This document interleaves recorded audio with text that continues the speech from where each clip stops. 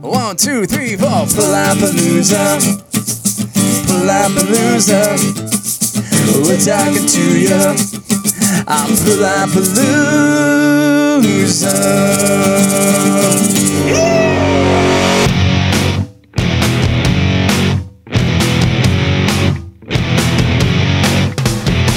Times are changing for the worse. I wish they weren't, but I know they are. Times are changing for the worse. I wish they weren't, but I know they are.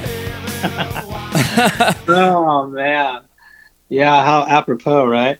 Dude, more relevant than ever. I mean, that's a line from Treasure Hands, obviously. Yep. Live it up while you still can. Yeah. When was that song written? Probably like 1990. 1990. Probably 90, 91. It was one of our first songs, I think, that we had, wrote together. So yeah. Yeah, it's a good one. I don't know how accurate Spotify's algorithms are, but it's at the top of your Spotify list. That would make sense. That's the one that got, let's just put it this way, got chosen and was, got a lot of airplay and what we're probably best known for. Definitely. Totally, man. Yeah, so I've been researching you guys quite a bit. I'm born and raised San Diego. I've been playing in the scene for like 20 years, so I've obviously heard of Lucy's Fur Coat. Let's just take it back to the start with you guys, man. You formed in 1992, right? Something like that. I think it might have been a little bit earlier. I think it was like, I was just thinking about that because I figured you'd ask. I think it was like 91. Yeah. And by 92 is when Charlie had joined the band, because not a lot of people know this, but we did about a year with as a 4-piece with our other guitar player, Mike Santos, singing. And I moonlighted before Lucy's Fur Coat in another band called Pump House and Charlie sang in that band. This guy Morgan Smith played guitar, and Pete Reichert from Rocket from the Crypt played bass. Wow. Yeah, so we were in that band together, and so I think it was just a natural progression for me to kind of do something else, and then Charlie's Charlie, man. I don't know if you ever got to see him or whatever. I mean, he's a full-blown rock star, so he's got amazing stage presence and charisma, and so I was like doing everything I could to get him to join our band, and the moment he did, things really just took off. The songs got better, the singing, not taking anything from Mike as far as singing, but it was nice to have a good backup singer too, you know what I mean? Like when we played live, and yeah, things took off from there. 92, I think we got, this is back in the day when the concept of getting signed, and putting out a CD on a, any type of record label, so to speak, or a mid-major or a major label was, coming from San Diego, pretty much unheard of. Right. I think there was like maybe like Rat, who had some San Diego ties. Wow. Okay. Yeah. And then there was this, like another band that like was a big influence for me growing up, because I was super into surfing and music was like, went hand in hand with surfing and watching surf videos. And there was this band called The Voices, and they were pretty big. And I think they signed a major label deal. And they were great, but yeah, so it was like pretty much unheard of. And then, all of a sudden, there was just this burgeoning music scene. There was a bunch of great bands, a lot of good camaraderie. Thankfully, there was the Casbah, so there was a legit venue that absolutely dedicated itself to live music of any kind in San Diego. And it just so happened that at that time, there was this big alt rock scene going on. And so thank you, Tim Mays, for that and giving us a shot on, on a Tuesday night, and the next thing you know, I looked back at some of the calendars that we had done, and it blew me away. We would play the Casbah like 2-3 times a week. Wow. Yeah. And then eventually, just one, you get on some shows. Next thing you know, we were playing some weekends, and then shocking to myself, at the time, I remember one time walking out to smoke a cigarette, and it was sold out. And I was like, what? Wow. So yeah, just things kind of just snowballed. Yeah. good shout out to Tim Mays. We caught up with him recently, and they're still doing their thing. I mean, obviously not now during the COVID era, but Casbah is still as legendary as ever, and staying busy and supporting local music for sure.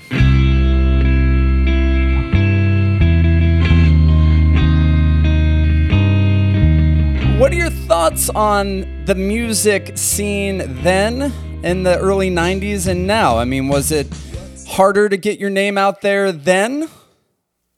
That's a great question. I think it is. And so I look back, I'm 51 years old, right? Right. So Yeah. this is 30 years ago, and I'm pretty social media savvy, and, you know, I use it and have friends that use it and whatnot and understand the whole, you know, thing around it.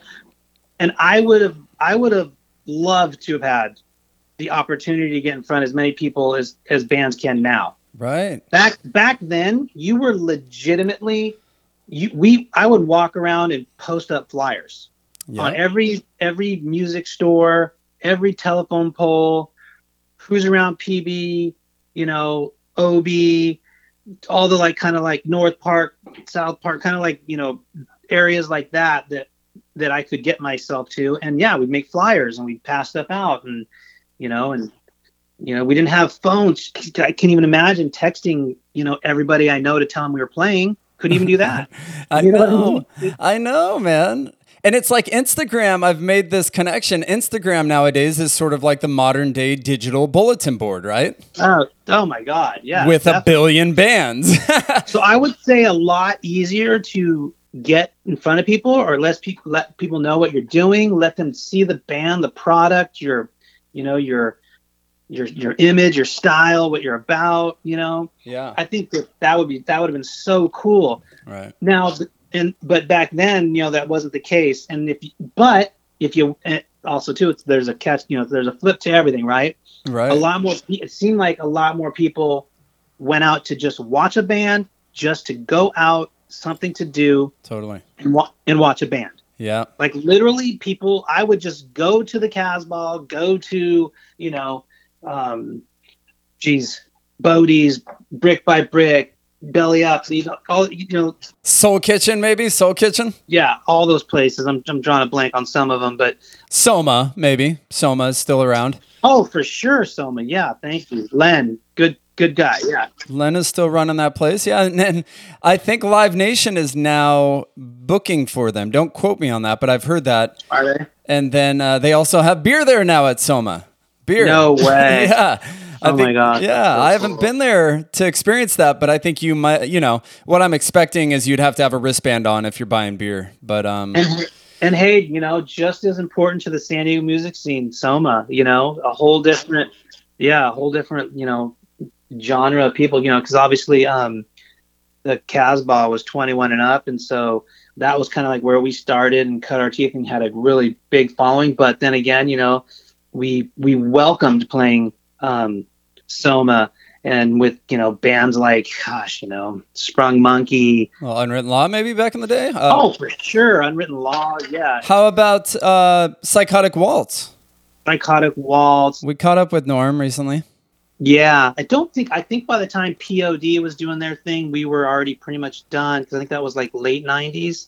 Yep. And our run really was 90, let's just say 92 to 99, 2000.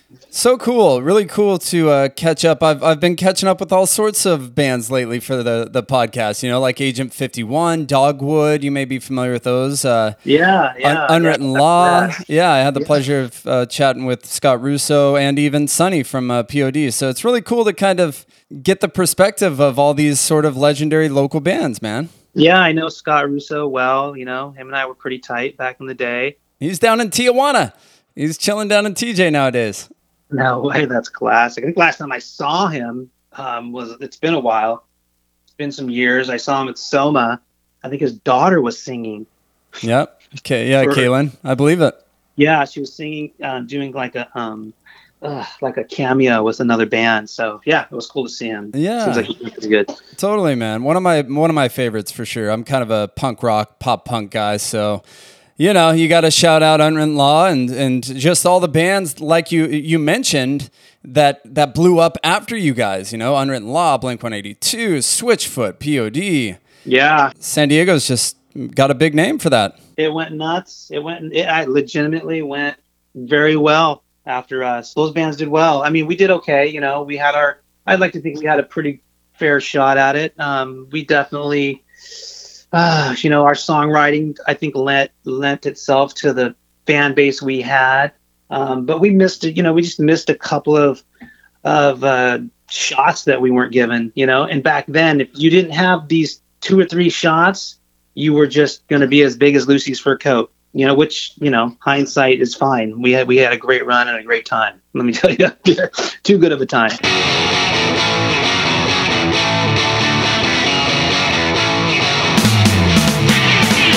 I was actually reading through your Wikipedia that you got some major label support or interest.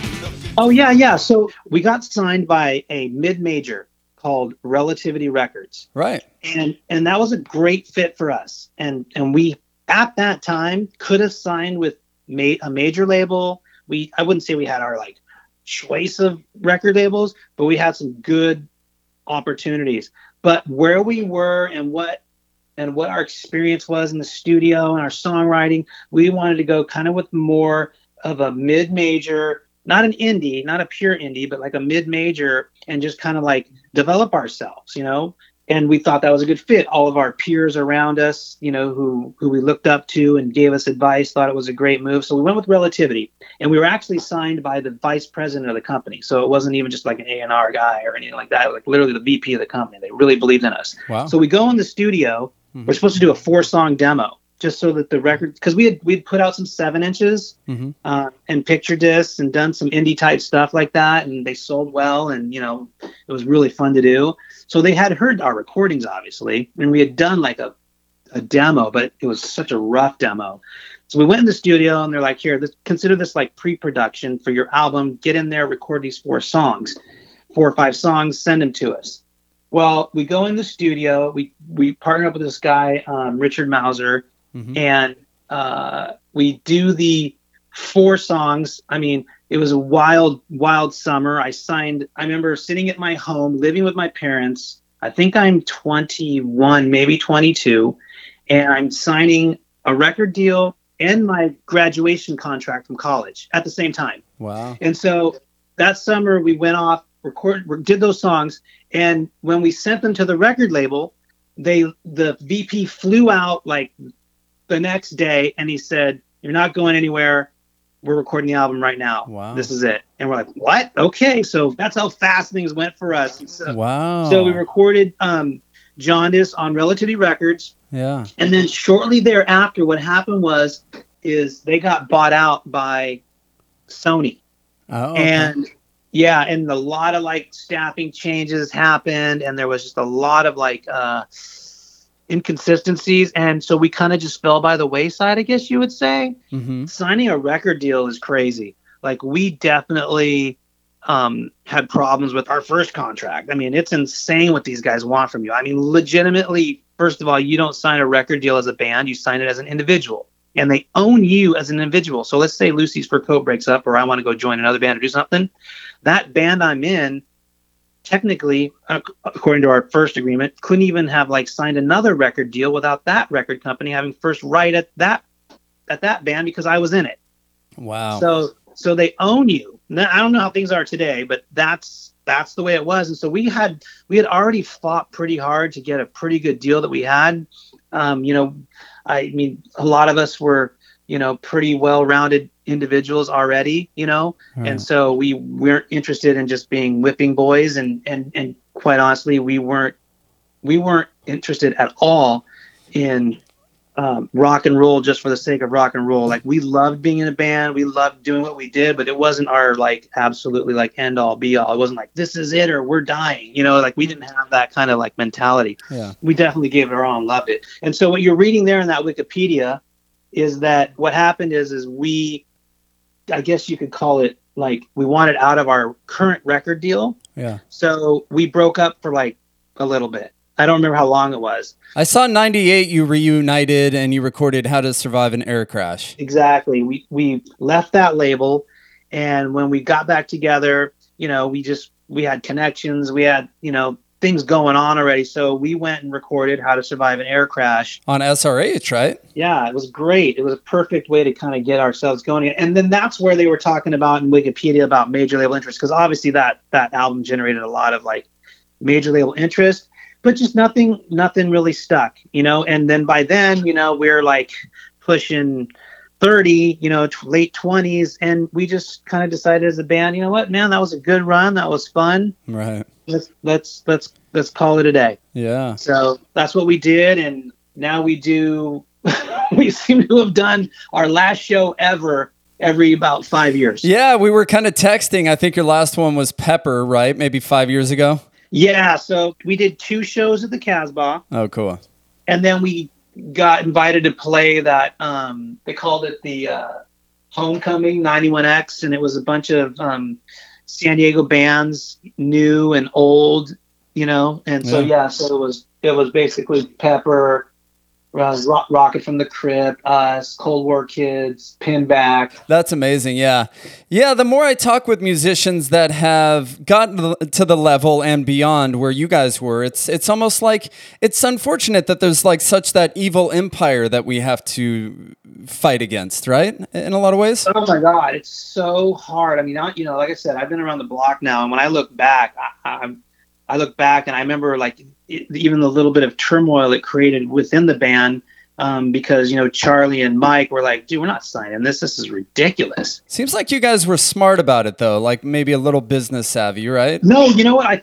I'd like to think we were. And, you know, it's funny because I'm an entrepreneur. I've started, I think, 4 or 5 companies. Yeah, I get that. And Lucy's Fur Coat was one of the first companies that I started, because at the end of the day, our company was Furball Music. That was our entity. Sure. And our product was Lucy's Fur Coat and those albums that we put out. You know, our brand was Lucy's Fur Coat, I should say. And the products that we put out were How to Survive an Air Crash and Jaundice, and our shows and our merch and our publishing. And yeah, you know, we did pretty good. I mean, I made decent money for what we did. Bought my first house. Wow.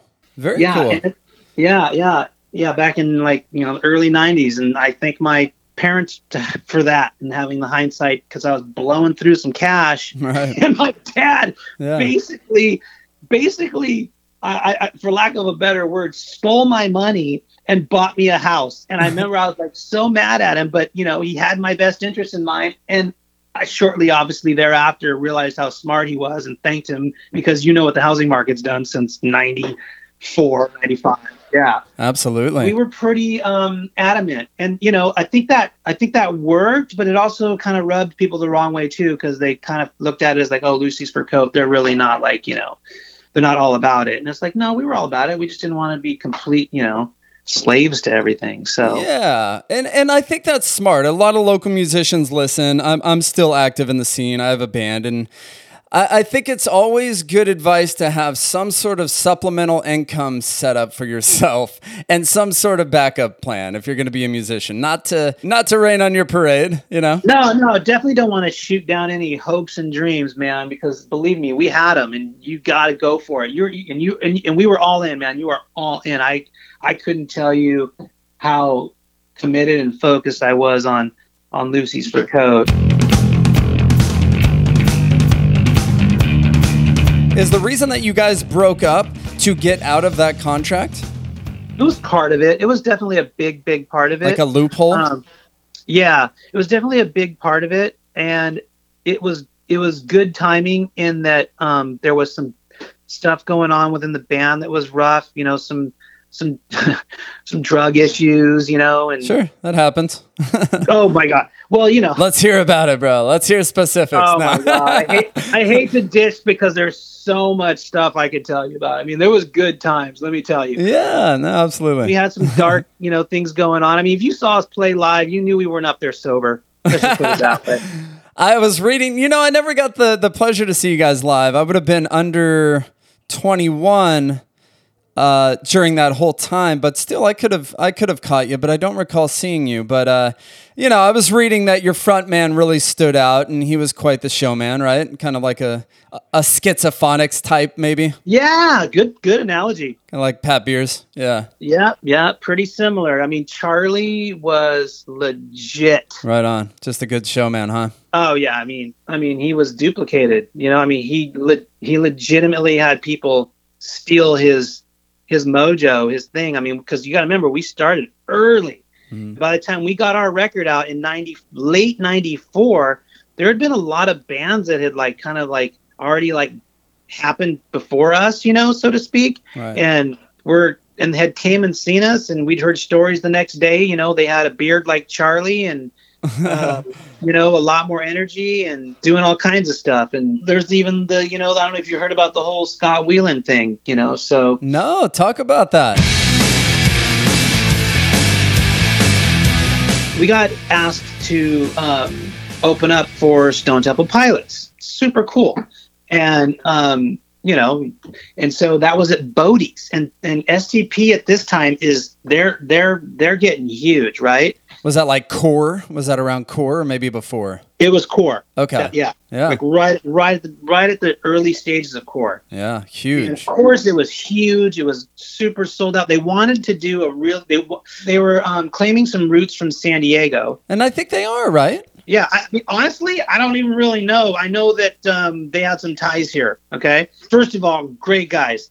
Dean DeLeo, Scott Weiland, rest in peace. Super cool guys. Nothing but good things to say about them. They were super cool to us. But we did do a show with them early in their career. Wow. Like I said, the Core was just hitting and coming out, and they wanted to come back to San Diego and do a small venue, and they were like, we want to do it with an absolutely no doubt, unequivocally band from San Diego. So they asked us to open up for them. So we did. And then the story goes after that he had seen Charlie and basically had mimicked pretty much a lot of what Charlie was all about. Really? Some of those moves and everything, huh? Yes, absolutely. Well, listeners, check it out. Check out Scott Weiland live and check out Lucy's Fur Coat, and you be the judge. Yeah, but that's the biggest form of flattery, right? Absolutely. No, absolutely. And fuck, I loved STP. Core was just amazing. So do I. Back then, like, our scene was kind of like they were trying to snub SDP, and I was like, dude, no way, these guys are cool. The music's great. How can you not, like, come on? You can't just hate to hate, right? Yeah, no, totally. Tell me something I do not know. What are the guys up to nowadays? I mean, Charlie, what's he doing? You keep in touch with him? Oh, yeah. Yeah, absolutely. I mean, we're on a group text, and we text, believe it or not, almost every day. Wow, very cool. Yeah, we're super tight. I mean, we have been. That was the one thing that was super cool about our band is, like, we didn't get together from ads and papers or, oh, this guy plays bass, you should talk to him. Like, I went to high school with our bass player. Scott was in another band that we hung out with and partied with. Right. And then Mike Santos, I grew up surfing La Jolla Shores with. And Charlie lived above me down in Mission Beach for years. Wow. Yeah. So we knew we were friends before all this.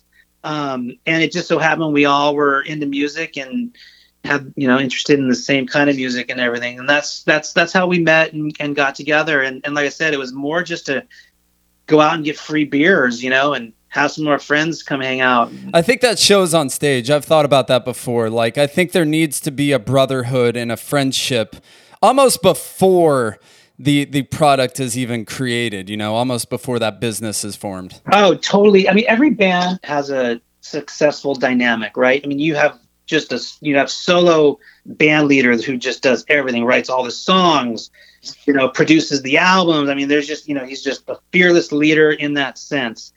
Lucy's Fur Coat was definitely we were what we were because of the five guys. Scott's a badass drummer. I mean, he's such a badass drummer. Rob's a great bass player. Rob is amazing in the studio. He's practically an engineer. You know, I mean, he could twist knobs like there's no other. Mike Santos is I think an amazing songwriter. Yeah. He really is. I mean, there's so many Lucy's Fur Coat songs that never got to be recorded, you know, or published or anything like that, that I really think are great songs. And Mike's done some other stuff, you know, and put some stuff out. And but what made Lucy's Fur Coat was the songwriting collaboration between Mike, myself, Charlie, and Rob, you know, and and then of course the drums too. But yes, that's kind of what made it, because Mike would come in with something and we would turn it into a Lucy's Fur Coat song, you know, and keep it rocking and build choruses and bridges and such.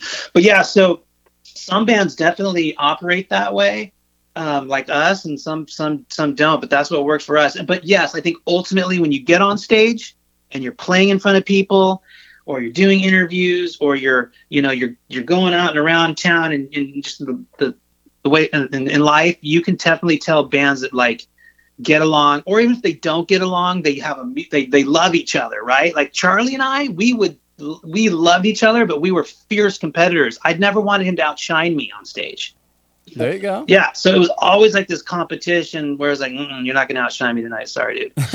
You know? So like, you can see those types of like, you know, those things in bands, and I think it's good, you know, sort of push each other. Yeah, even other bands, I think, still locally, there's a friendly competition. Yeah, you raise the bar a little bit, and you kind of reference that. Exactly. You know, you get on, you're about to get on stage, you look at each other, and you go, "Are you guys ready, or are we just gonna?" You know, we're gonna fuck around. We're gonna fuck around, or are we gonna go kick some ass? And you know, you go upstage. Yeah. So, yeah, it's such a simple thing, but I think a good band is a band that has fun on stage, right? Definitely. And it's contagious to the crowd.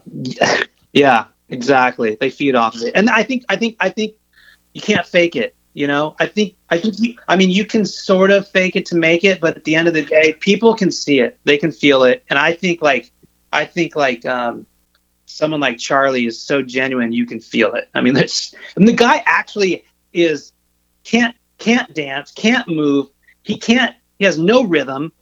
So what you saw was just him being him. Like, he just genuinely was like a spaz. Yeah, and his soul, so kind of soulful. Yeah, and it almost made no sense to the point where it made sense, if that makes any sense. Gosh, there you go. Yeah, that's all. That's kind of how our vibe was. We took the whole live thing super serious, to the point where it definitely had some health effects for me later on in life, that's for sure.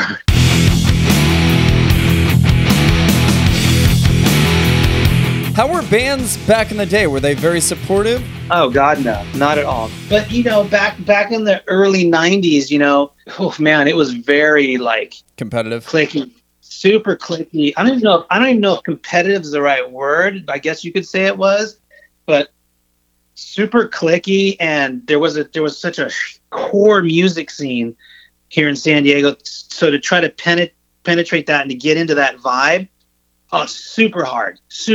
Well, who would those core bands be? Not to call them out, but I'm just curious. I would say like a lot of the Cargo Records bands. So like Rocket from the Crypt. Gosh, I mean, I'm going to start naming bands. Fishwife, Friedel. There was a lot of bands, and so there was kind of that whole realm of bands, right? And that was kind of like the scene, you know. And then you got Lucy's Fur Coat, where we knew none of those guys. We didn't want to know any of those guys really, unless they wanted to, you know, be cool with us and whatnot. And we just did our own thing. Yeah. And so we did our own thing, and so we never fit in. We were never part of that clique. Okay. We even wrote a song about it. What song is that? Well, it's called Stirred Around. It's on SoundCloud, and it was never released. Charlie has some lines in there about, you know, our special little art punk scene in town. Those are his exact words. A special little art punk scene in town. Stirred around. That's always interesting to hear. I have old school guys come on, and yeah, that seems to be the common denominator, that it was a little more cliquey back in the day, for sure. Definitely. And then as the scene got bigger and bigger, then it got a little more camaraderie, and obviously we had so many cool bands that we played with and hung out with, you know. I mean, I even would jump on stage with bands. That's how it was. It was it was really a cool, tight scene. I don't know if you remember a band called Fluff. Yeah, of course. Wasn't that O? Yeah, with O. Yep. Another person who passed away, John Donhow. I don't know if you knew that. Their bass player. Okay. Oh, rest in peace. All right. I did know that. Yeah. I used to jump on stage with those guys and play guitar on a couple songs because I genuinely just loved their music, and I just, it's almost like I couldn't control myself. I just wanted to go up there and play. Sure. So that was how the scene was back then. It was tight, and I quite honestly, I don't know what it's like today. I'm 50 years old. I really couldn't tell you. Yeah, no, I hear you. Yeah, no, it's a very supportive scene. You got podcasts, you got promoters out there like Riot Scene doing great things, and then all the amazing venues here in San Diego are still alive and well. Obviously, not the last few months. You guys never played with Rocket, huh? You know what's funny? We did play with Rocket once, and it was at that show, the Homecoming show. So we used to joke it took us 20 years to do a show together. But a funny story about us and Rocket from the Crypt is when both our bands first started, we shared the same rehearsal studio together. Wow. Which one was that? Well, it wasn't really a rehearsal studio because back then there weren't any. So it was this place off of right by the Casbah, off Washington Street, and it was just a cracked out. It's the place when you're on the 5 freeway that when you just are heading north past the airport and you look to your right, and there's this used to be a wedding place, and it had like these wedding gowns and stuff, and a window. That thing used to be super run down, and just I don't even know what was going on with it, but this guy rented out rooms and to bands to rehearse in, as long as we did it like after a certain time of day. And so us and Rocket shared a rehearsal studio together there. It was great. That's so cool, man. Do you ever see John Reese around? No, I don't. No. I think he's doing a lot of producing now, from what I've heard. Yeah, John was one of those guys. I mean, I don't know if you know this about John, but he was producing records back when he was in Rocket from the Crypt. I mean, he's nice. Yeah, he's a legendary guy. Definitely a local legend. Yeah, absolutely. Very, very worthy. I mean, of everything he's done. I mean, he's made a career out of his music. So he's on my podcast list for sure, man. I'd love to get him on. I'd love to get like John Foreman on of Switchfoot. The guys from Blink would be an ultimate end goal for sure. Yeah, definitely. Did you ever go to any of the Mayday concerts? Mayday? No, that doesn't ring a bell. Long time ago, because you mentioned some of those bands.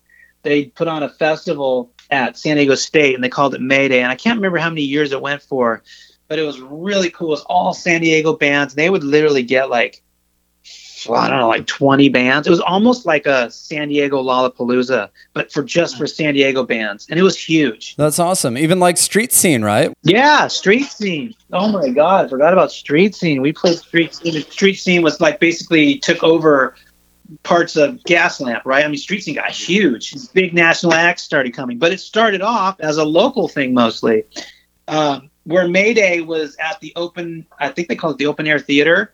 Yeah. And it was just right there, and it was that one venue all day long. Yeah, that kind of rings a bell now that you're talking about it. But looking back, any advice, any regrets, anything you'd change? Is there anything that just nags you that you wish you would have done differently with the band? First and foremost, you're only as good as your songs. So no matter what you want to do or what you want to be or how, cool you think you are, and you may have the greatest, coolest look and the coolest front man and blah, blah, blah. If you don't have good songs, let's just be honest, you're not going to go anywhere. Right. Agreed. And if you're not a halfway decent musician, like I said, you can fake it for a little bit. You can be a freak show and people might go watch because it's whatever it is, but like you got to have good songs. And so at the end of the day, as much as I would, like I said, I feel like we had a great shot, but we didn't have the ultimate shot. Like I don't look back and go, man, we had, here was our 3 opportunities and we fucked up. We didn't fuck anything up. So like there was nothing where I look back and go, oh my God, we should have done this. We should have done that. It was more like, how come we didn't get the opportunity to do this and do that? And that's what I'm bitter about. Right. Yeah, so I'm definitely jaded and bitter because, like I said, back then it was like if MTV didn't pick you up and put you on a buzz clip or get you some airplay, the record labels were like, okay, where's our next buzz clip? Where's our next MTV darling? Wow. I mean, dude, we played with Green Day. We toured with Green Day, Wow. you know, on the Did you really? on the Dookie album. Yeah, definitely. Holy shit. I didn't know that, man. Oh no, we played with some great bands. We played with Ramones. That's my favorite band right there. We're going to have to talk about that a little bit.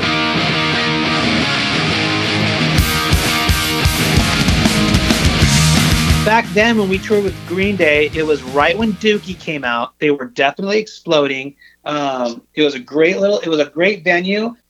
It wasn't a good match for us because Sure. Green Day's fan base was literally like 10 years old. Right. And I'm not shitting you. Charlie would be on stage and he would be looking down and we just couldn't, you know, we're like in our early 20s, right? Mid 20s. And we're looking down at these like literally 11 to like 15-year-olds. And, you know, we did our thing and we, you know, but it was weird, man. It was weird. Didn't click or something, yeah. Charlie just ended up fucking with a lot of the kids the whole time, telling them to get their dookie off his stage.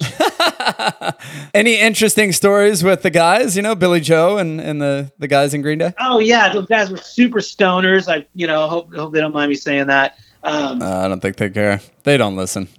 Billy Joe's dad was their tour manager, and he basically looked like a Hell's Angel, you know, Harley guy. And they toured in a bookmobile. So they took this old bookmobile, like one of these, whatever you call it, like RV-ish looking things that was an actual bookmobile that drove around the country and sold books out of. And they converted that to their touring bus. And so, yeah, we used to hang out in that thing and play super lame old video games and do all kinds of inappropriate things. So, wow, nice guys.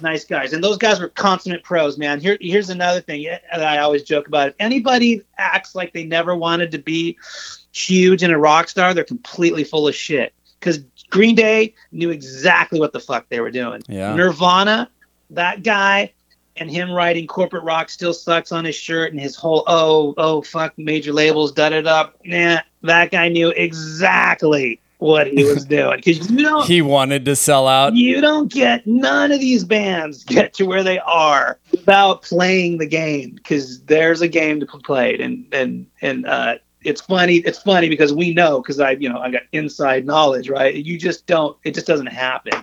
So the Green Day guys are consummate pros, man. Good dude.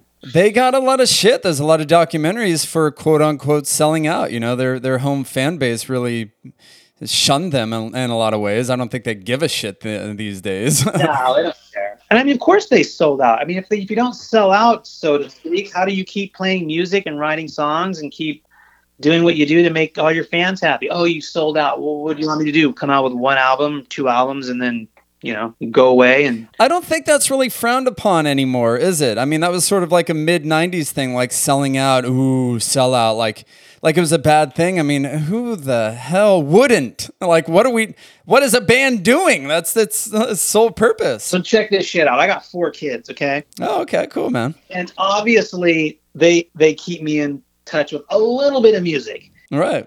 And they're all super into music in their own way. So I got I got 3 girls, right? And my youngest is 16, and she's kind of just real kind of run of the mill generic, like as far as music goes. But my next oldest daughter is like your typical frat, San Diego State, that kind of girl, that kind of music, right? Yeah, and pop, hip hop. Yeah, and so she's not jaded at all. She doesn't judge bands. She literally, obviously, if the music's there, the lyrics are there, and the vibe is there, those are the 3 combinations, and she ends up liking those bands more. But she's not judgmental. Then I have I call my alternative daughter, who literally, if it was 1990, she would have been one of the girls that was part of our scene. She's super judgmental, and I don't mean that in a negative way. She's just very, very critical of anything she listens to. And if you don't fit if she sniffs you as being a sellout, you're done. You're done. It's counterculture or it's nothing. So she's hardcore, and I love her for that because, man, she just turned me on to some cool stuff, like And so that, and then my son's the oldest, and he's a big reggae guy. He loves Pepper. So when we played with Pepper, he was blown. He was like, "What? You're playing with Pepper? Oh my God, my dad's kind of cool." Yeah, he's all right. My dad's all right. Yeah. What does your critical daughter think of Lucy's Fur Coat? She loves it because out of all my kids, because she's in that kind of scene, she gets told about Lucy's Fur Coat all the time. Right on. She works at, or I should say was working at Morning Glory. And I think there was an older person that worked there. And she said she noticed her last name was Sanfilippo, and she's like, "What's your dad's name?" And she's like, "Oh, it's Tony." And she's like, "Oh my God, did he play in Lucy's Fur Coat?" She's like, "Oh, I get that all the time. Yes, he played in Lucy's Fur Coat." Shut up. But as far as like the advice to bands, I don't know if I really kind of touched on that. Other than like I said, songs are absolutely the most critical, and just take your time. Don't rush into things that you don't feel are good. Trust your gut, so to speak, because I didn't trust my gut a few times, or I shouldn't say I, but we, and bad things can happen, and then you'll look back and you'll be bummed about. So I guess if I had so I kind of kept things positive, but one lame thing that happened to us that I look back on is our first video for Treasure Hands was for some reason we wanted to have Spike Jonze do it. I don't know, you probably heard of Spike Jonze, right? Of course. He was pretty much unheard of at the time. He had done some really cool indie stuff, right? And we'd gotten hip to him, and that was kind of like our vibe, right? Yeah. So we're like, "Oh, we want this guy to do our video," and they're like, "Who's that guy?" "No, we're gonna get somebody who's done this, this, and this, and this." And we're like, "No." And then our manager's like, "Just do what the label says. They're gonna obviously give you somebody good. Don't ruffle any feathers. You're lucky to be having a video." Right. And it's like, "Oh, okay." Well, our video, the first guy we used, got shit canned, even though I felt like that video was better than the second video that the record label made us go and do. Long story short, we're sitting in our tour bus, and they come back in, with the VHS tape, and they're playing. They were like, "Here's your video, check it out." And we're like, we're all sitting there watching this video, Troy, and we're like, "Oh my God, it's okay. It's a good start. But remember this and this, and we could do this and this and this." And like, "Oh no, it's too late. It's going to MTV tomorrow." We're like, "What the fuck?" Oh shit! Didn't even get your input. None. Was it played on MTV? Yeah, it got played on MTV. I mean, obviously not a whole lot, but it got played. Back then it was like 120 minutes. You got, that, I don't know if you remember that show. Yeah, I do. Yeah, it was on 120 minutes. And gotcha. Yeah, you just didn't have much artistic control over it. Yes, we did. We had artistic control of it when we were doing it, like when we were there videoing but all the editing and post-production. Yeah, which is where all the magic really happens, right? Right, totally. And then, of course, Spike Jonze goes and does all these amazing videos, and if you even at one point, if he just did your video, you were on MTV, right? I mean, that's how much street cred that guy had. So things like that you got to trust your gut on, and sometimes you just got to bare your feet in the sand and just you got to say no. Yeah, it's hard. I certainly couldn't relate to it in today's music world because I just don't really know what it's like. But back then, you had to have balls to do something like that. Like you had to definitely stand your ground. Yeah, I see it as, with musicians, they're just they want to get their music out there so much, and if someone comes at them and offers to help, it's like a kid getting candy waved in front of his face. They're like, yeah, sure, Yeah. it's exciting. And I think a lot of bands maybe just make decisions based off emotions or something. Definitely. I'm sure, it's tough. So yeah, I would imagine so. And we saw it a lot, someone comes and says something and does a few things and you're like, oh my God, dude, we're doing this little tour, blah, blah, blah. And it was like, what? Why the fuck are you doing that? That's dumb. Just taking a shit on it. Yeah, you guys have fun with that, or like have fun putting that out. And what are you getting for that? Nothing. We're just doing it for rock and roll. And I'm like, all right, cool. Yeah. You guys had your higher standards. Yeah. A little bit, just don't get taken advantage of. Right. Yeah. So definitely, take your time because, time is somewhat on your side, and make it great. Like, cause once that CD comes out and it's out there or whatever it is you put out there or, for people to see, you can't go back and change it. Forever. So when I listened to Jaundice and I listened to How to Survive an Air Crash, I had some of that foresight while we were in there going, man, I got to live with this for the rest of my life. Totally. Yeah. Beyond your life. Yeah. Right. Yeah, it really is. And it's, it leaves behind something, I think about that. The songs you write are sort of a legacy for you as a musician. Yeah. But man, if you can make it and if you can even just go record, man, go record your stuff and learn the studio. And, now obviously, you can do a lot of that. I can do it all from my, like in my office, in my house, but you still need to learn it and do it and hear it and, arranging songs and just get after it.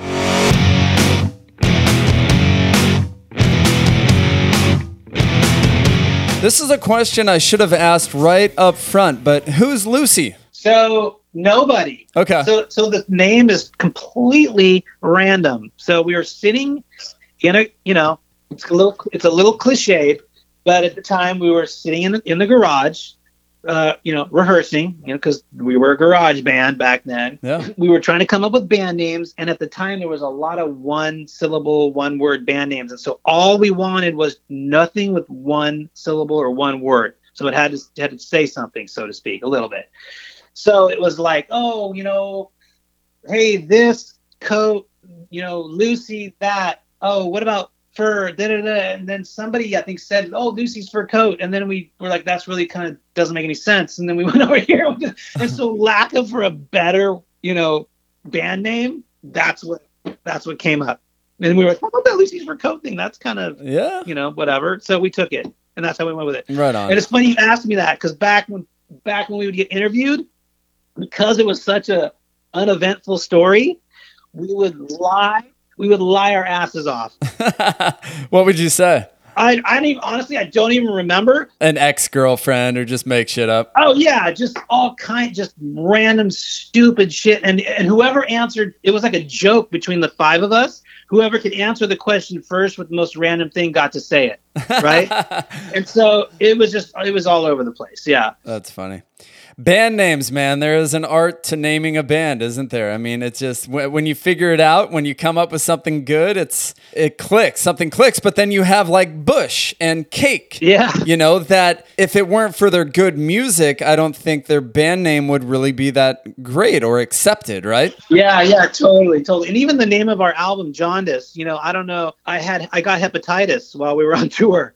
Go figure. And I got super jaundiced. I mean, I was sick for like a month. Oh, shit. And I turned yellow. So that album cover is actually my skin, my eye was never doctored. That's how yellow I was. And so we named our album Jaundice because of that. How funny. Wow, how crazy, man. Most people don't even know that, I would imagine, They do now. They do now. What are your plans? Do you plan to have a reunion show? It's 5 years is up, man. Who knows? I mean, I could never say no, and I could never say yes. I just don't know. I really don't know. I'd love to see you guys. Oh, I would love to play. I'm just straight up honest. If four guys were like, okay, let's do it. Let's pick a date and let's go. I'd be in 100%. I love playing live. I love playing rock and roll. I love playing my guitar. However things worked out, I never played in another band after Lucy's Fur Coat. And, Wow. I don't want to like, get too into it or brag, but I got asked to be in some really good bands. And so Wow. I kind of look back and go, wow, maybe I should have done that. Yeah. And I just didn't, because like I said, I just didn't feel like that was where I wanted to be, in Yeah, life. sure. But man, I love playing music. That's for cool. sure. Yeah, And that's so cool. I would play in a heartbeat. Are the guys still in San Diego? Yeah, they're all in San Diego. We're all like right here, right in the heart of it. You just never know. You never know. Something could happen or something could come up. Tim Mays could talk us into it again. That'd be dope. I'd love to see that. I know they do it every once in a while. Maybe you guys rock it and fluff or something, man. Would be amazing. Yeah, I would play a house party, to be honest with you.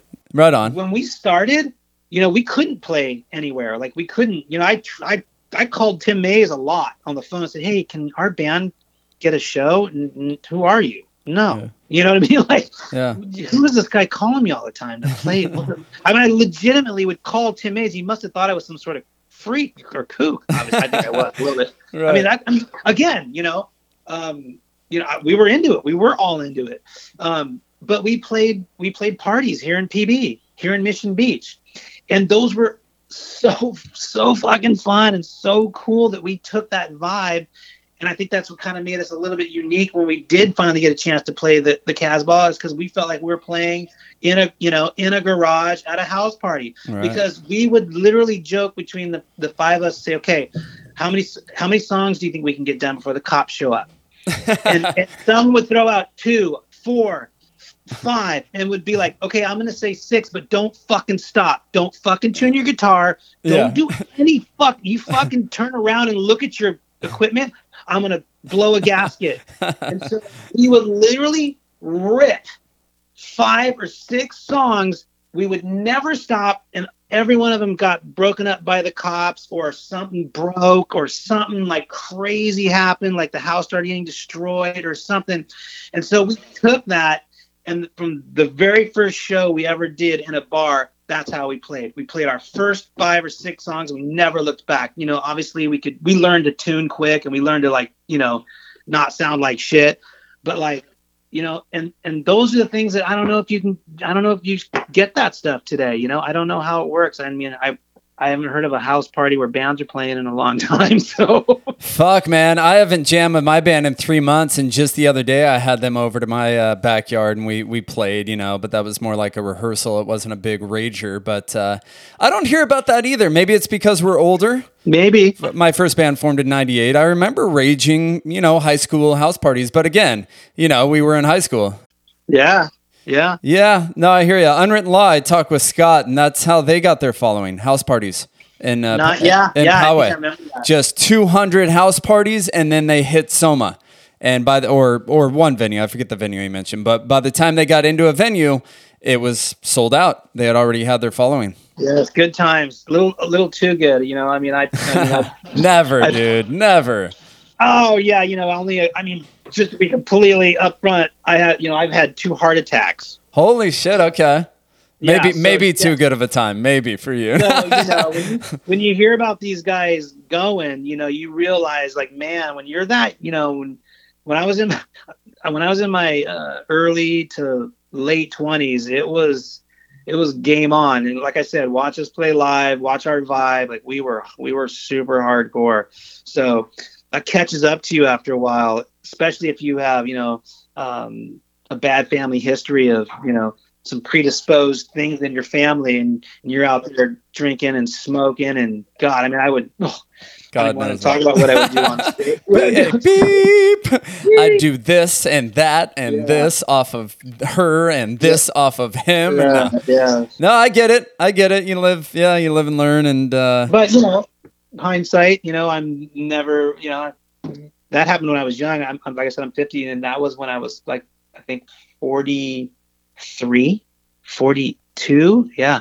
So lucky for me, I was home um, the first time it happened, it was just kind of, I was out surfing and it was just really minor. Mm-hmm. And that was a huge wake up call to me. I completely changed my life after that because Yeah.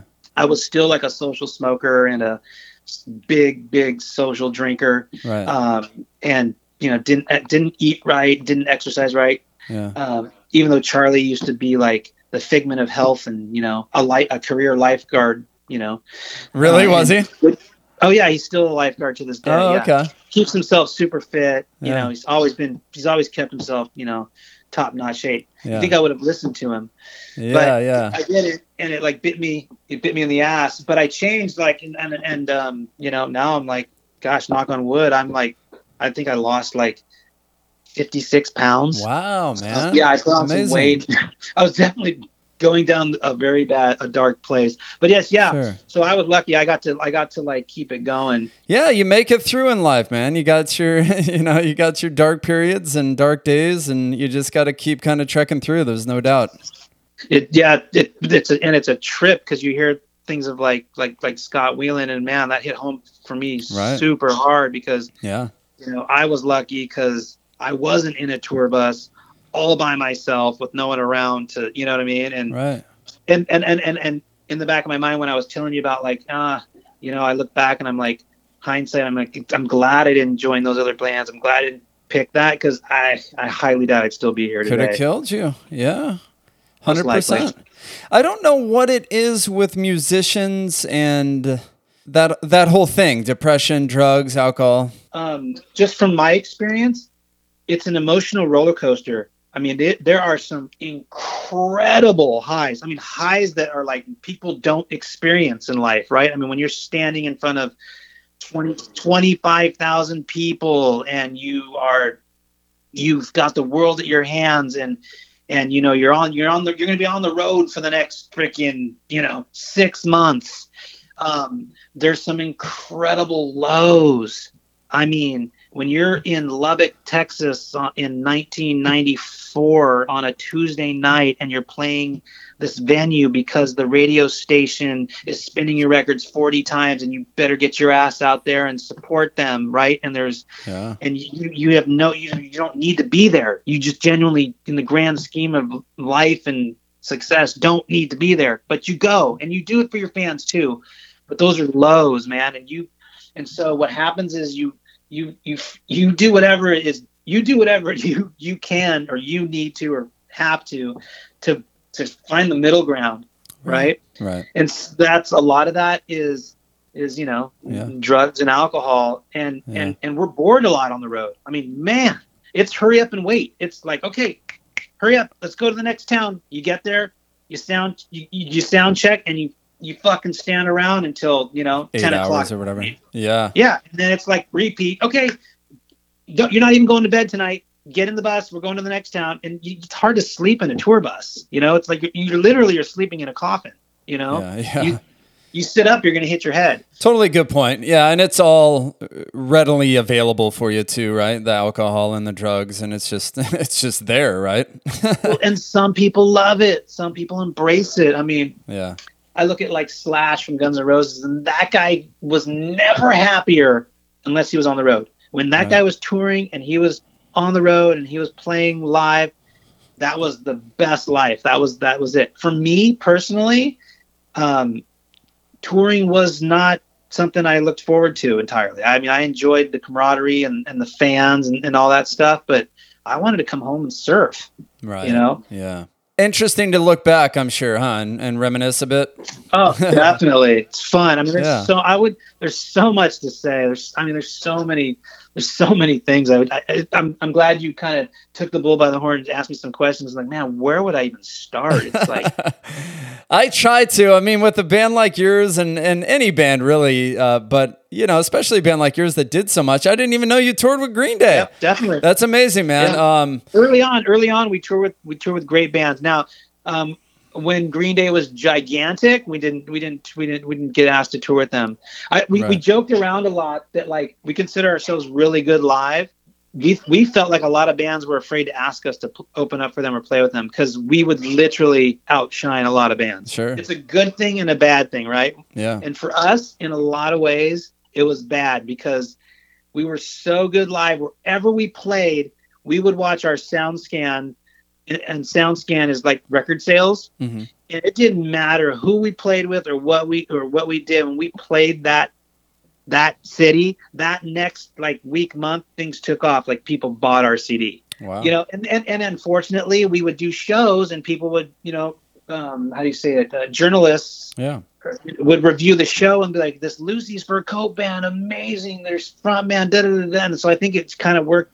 It helped, but it also didn't help because we certainly could have used some more breaks and got asked to, you know, do some bigger tours for sure. Yeah, no, absolutely, man. It sounds like you're doing really well with your family, and I'm glad to hear that you're healthy. And yeah, no complaints over here. I'm super proud of the San Diego music scene. I think it's cool what you're doing. Thanks, buddy. Yeah, and I've been listening to some of the podcasts, and oh, cool. Yeah, it's so cool because, you know, there wasn't anything like that when we were doing what we were doing. It would have been so awesome to have that. Totally. Yeah, just technology these days too. I was thinking about calling it quits when COVID hit, but now I'm just doing phone calls. I was having people over to my house, but it's cool, man. It's given me a lot of opportunity to catch up with guys like you and Unwritten Law and POD and Sprung Monkeys. So stoked to do it. Well, right on, man. I appreciate it, and definitely when this all clears up and we can go. Obviously, we can have a beer right now outside, right? I think I don't know what the hell is going on.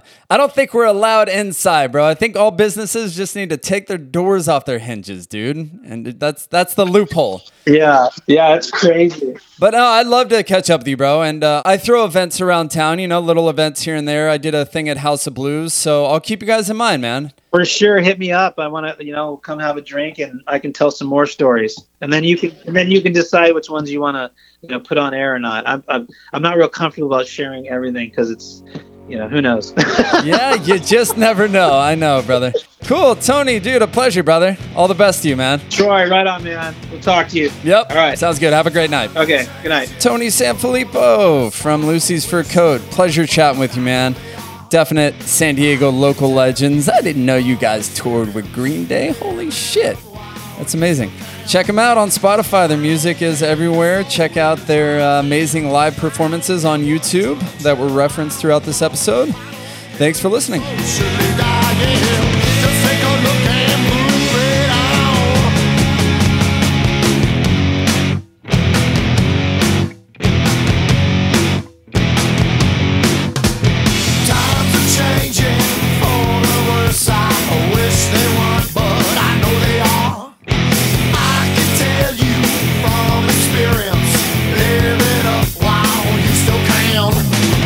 I don't care if your soul is rising. I